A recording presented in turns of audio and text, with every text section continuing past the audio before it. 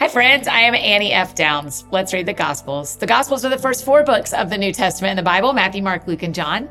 These are the stories of Jesus Christ's life on earth, the friendships, the parables, the sacrifices, the meals, the miracles. Hey, would you help us spread the word about this show by rating and reviewing it? That's all you have to do. If you rate it and review it on Apple Podcasts, it puts it in front of some of our friends who may not have found the show on their own, but would love to hear about Jesus. They really help other people find the show when you take a minute to rate and review. So just do that wherever you're listening right now to Let's Read the Gospels. Just take a second, give us a little 5-star review and drop a few words in there. It is such a huge help. Here's how this works. Today, I'm going to read one chapter to you. You can listen or read along in your own Bible, and then I'll mention the verse or idea that stood out to me, and then I'll pray, and that's it. So today is February 17th, and I'll be reading Matthew 11 from the New International Version. Matthew 11. After Jesus had finished instructing his 12 disciples, he went on from there to teach and preach in the towns of Galilee. When John, who was in prison, heard about the deeds of the Messiah, he sent his disciples to ask him, "Are you the one who is to come, or should we expect someone else?" Jesus replied, "Go back and report to John what you hear and see. The blind receive sight, the lame walk, those who have leprosy are cleansed, the deaf hear, the dead are raised, and the good news is proclaimed to the poor. Blessed is anyone who does not stumble on account of me." As John's disciples were leaving, Jesus began to speak to the crowd about John. "What did you go out into the wilderness to see? A reed swayed by the wind? If not, what did you go out to see? A man dressed in fine clothes? No, those who wear fine clothes are in kings' palaces. Then what did you go out to see? A prophet? Yes, I tell you, and more than a prophet. This is the one about whom it is written, 'I will send my messenger ahead of you, who will prepare your way before you.'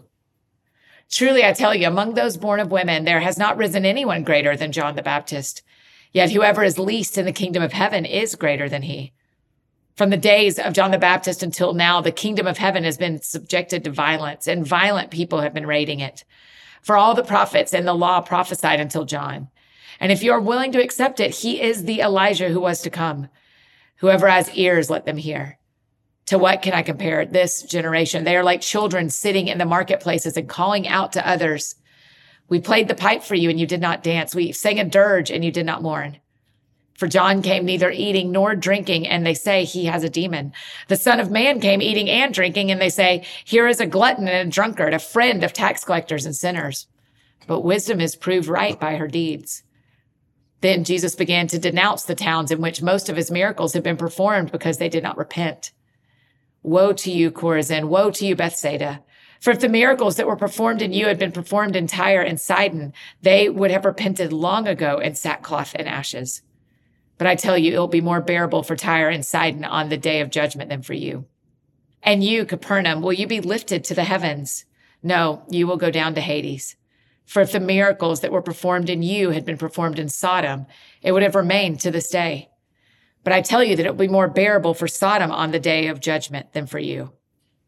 At that time, Jesus said, "I praise you, Father, Lord of heaven and earth, because you have hidden these things from the wise and learned and revealed them to little children. Yes, Father, for this is what you are pleased to do. All things have been committed to me by my Father. No one knows the Son except the Father, and no one knows the Father except the Son, and those to whom the Son chooses to reveal him. Come to me, all you who are weary and burdened, and I will give you rest. Take my yoke upon you and learn from me, for I am gentle and humble in heart, and you will find rest for your souls. For my yoke is easy and my burden is light." That is Matthew 11 in the NIV.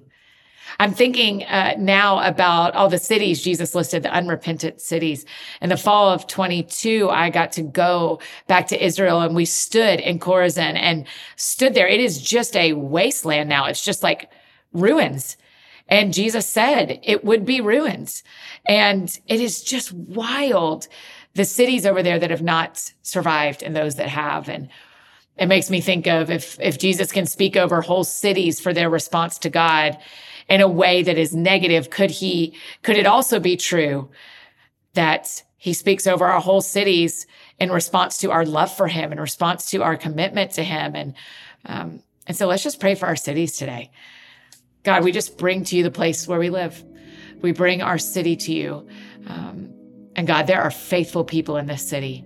There are people who love you where we live. And so we ask that we would be a repentant city, that we would be a city whose heart is turned towards you, that light would shine in the darkness, that where we live would be blessed by Jesus, not cursed by Jesus, because of the people there who are repentant, who are faithful, and who love you. So we trust you, and you've placed us in the cities we're in for a reason. So we trust you with that. We love you, Jesus. In Jesus' name we pray. Amen.